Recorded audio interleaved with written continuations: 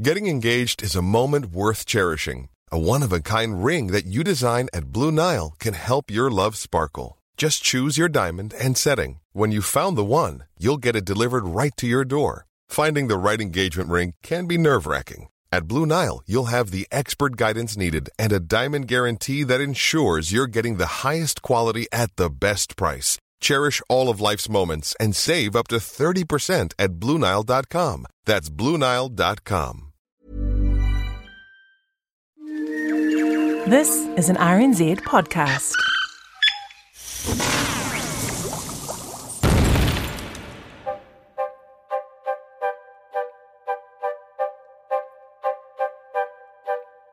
Kia ora and welcome to Elemental from RNZ, in which we are exploring the extremes of the periodic table of elements and pondering existential chemical truths.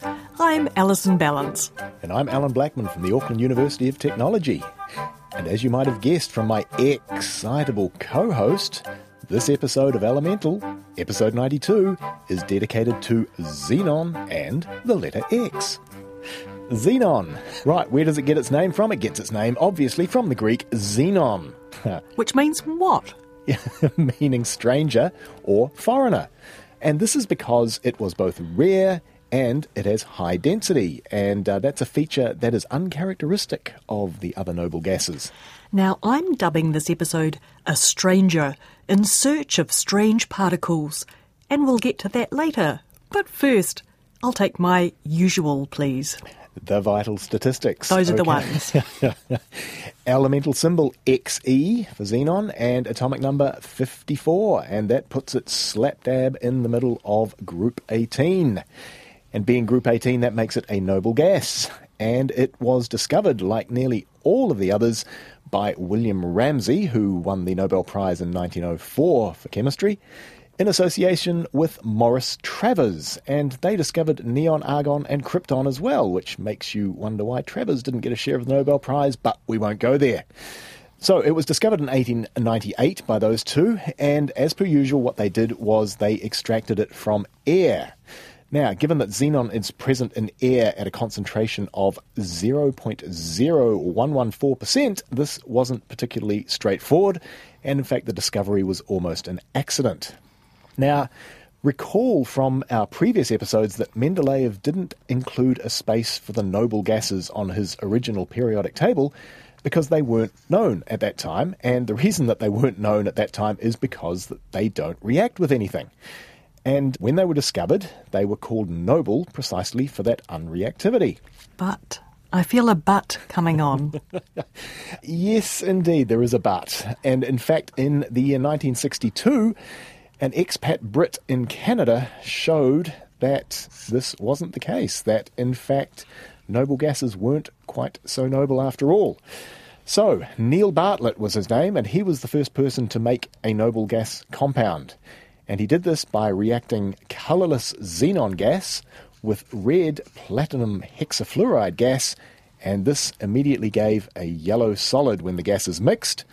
And in fact, the exact identity of this yellow solid is in doubt even today, quite remarkably. So this was the first of many xenon compounds, and it seems to be that most xenon compounds involve either fluorine or oxygen atoms bonded to the xenon. So Bartlett really started a whole new area of chemistry here, and shortly after his discovery of this yellow solid, one of Bartlett's new xenon compounds exploded, leaving him and his graduate student hospitalized with glass in their eyes. And this obviously was a lesson that noble gas compounds are often violently reactive. Now, Bartlett was nominated numerous times for the Nobel Prize, but unfortunately he never got it, and this is one of the great injustices of chemistry, in my humble opinion.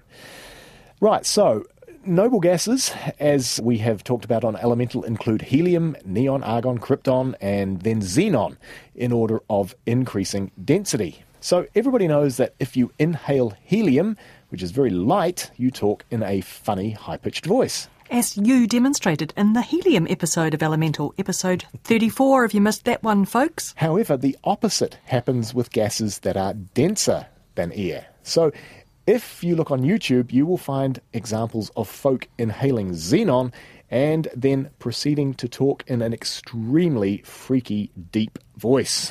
But you have no balloon of xenon to illustrate this in the Elemental podcast, Alan? No, thanks. Anyway, I'd highly, in fact, recommend not trying this at home, as the very dense xenon can be rather difficult to expel from your lungs.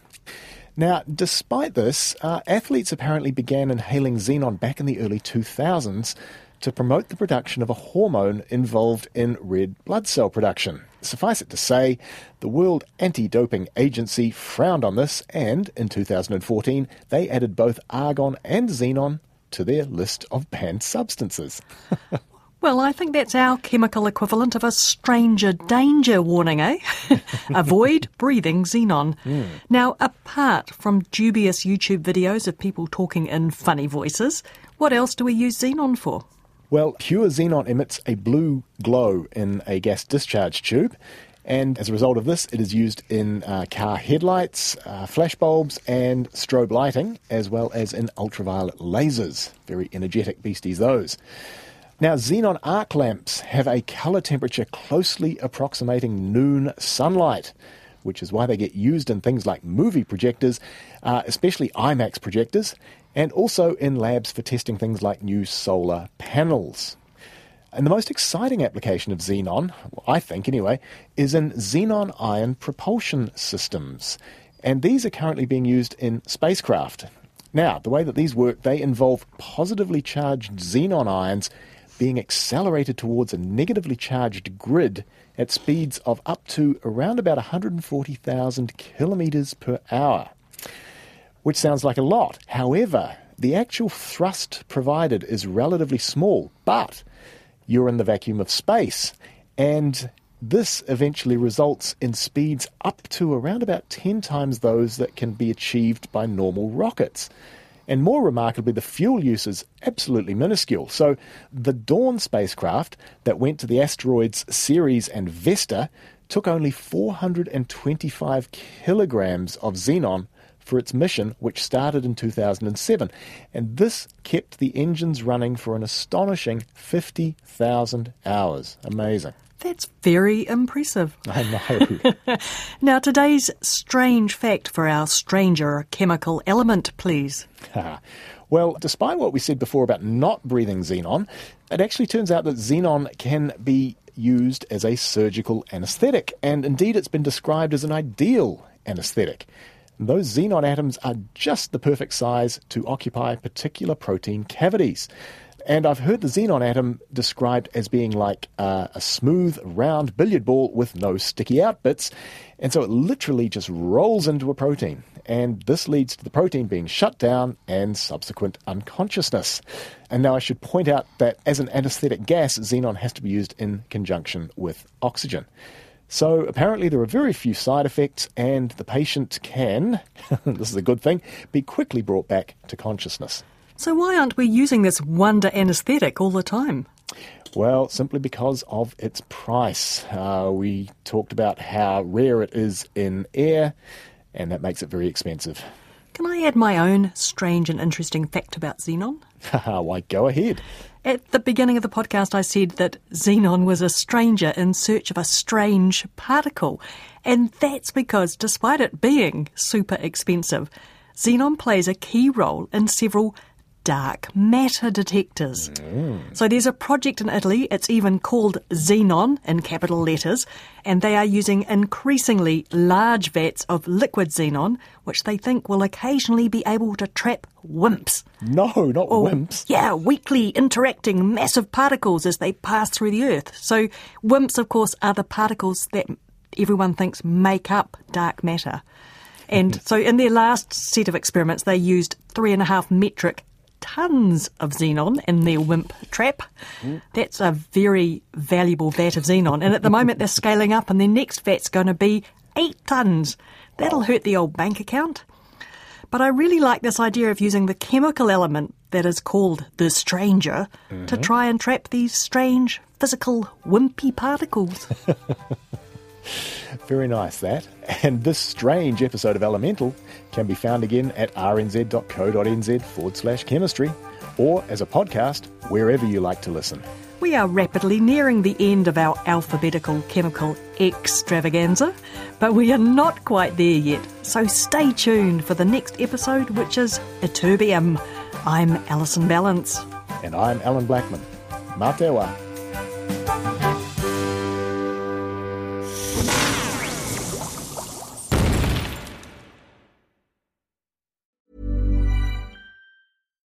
Botox Cosmetic, out of botulinum toxin A, FDA approved for over 20 years. So, talk to your specialist to see if Botox Cosmetic is right for you. For full prescribing information, including boxed warning, visit BotoxCosmetic.com or call 877-351-0300. Remember to ask for Botox Cosmetic by name. To see for yourself and learn more, visit BotoxCosmetic.com. That's BotoxCosmetic.com.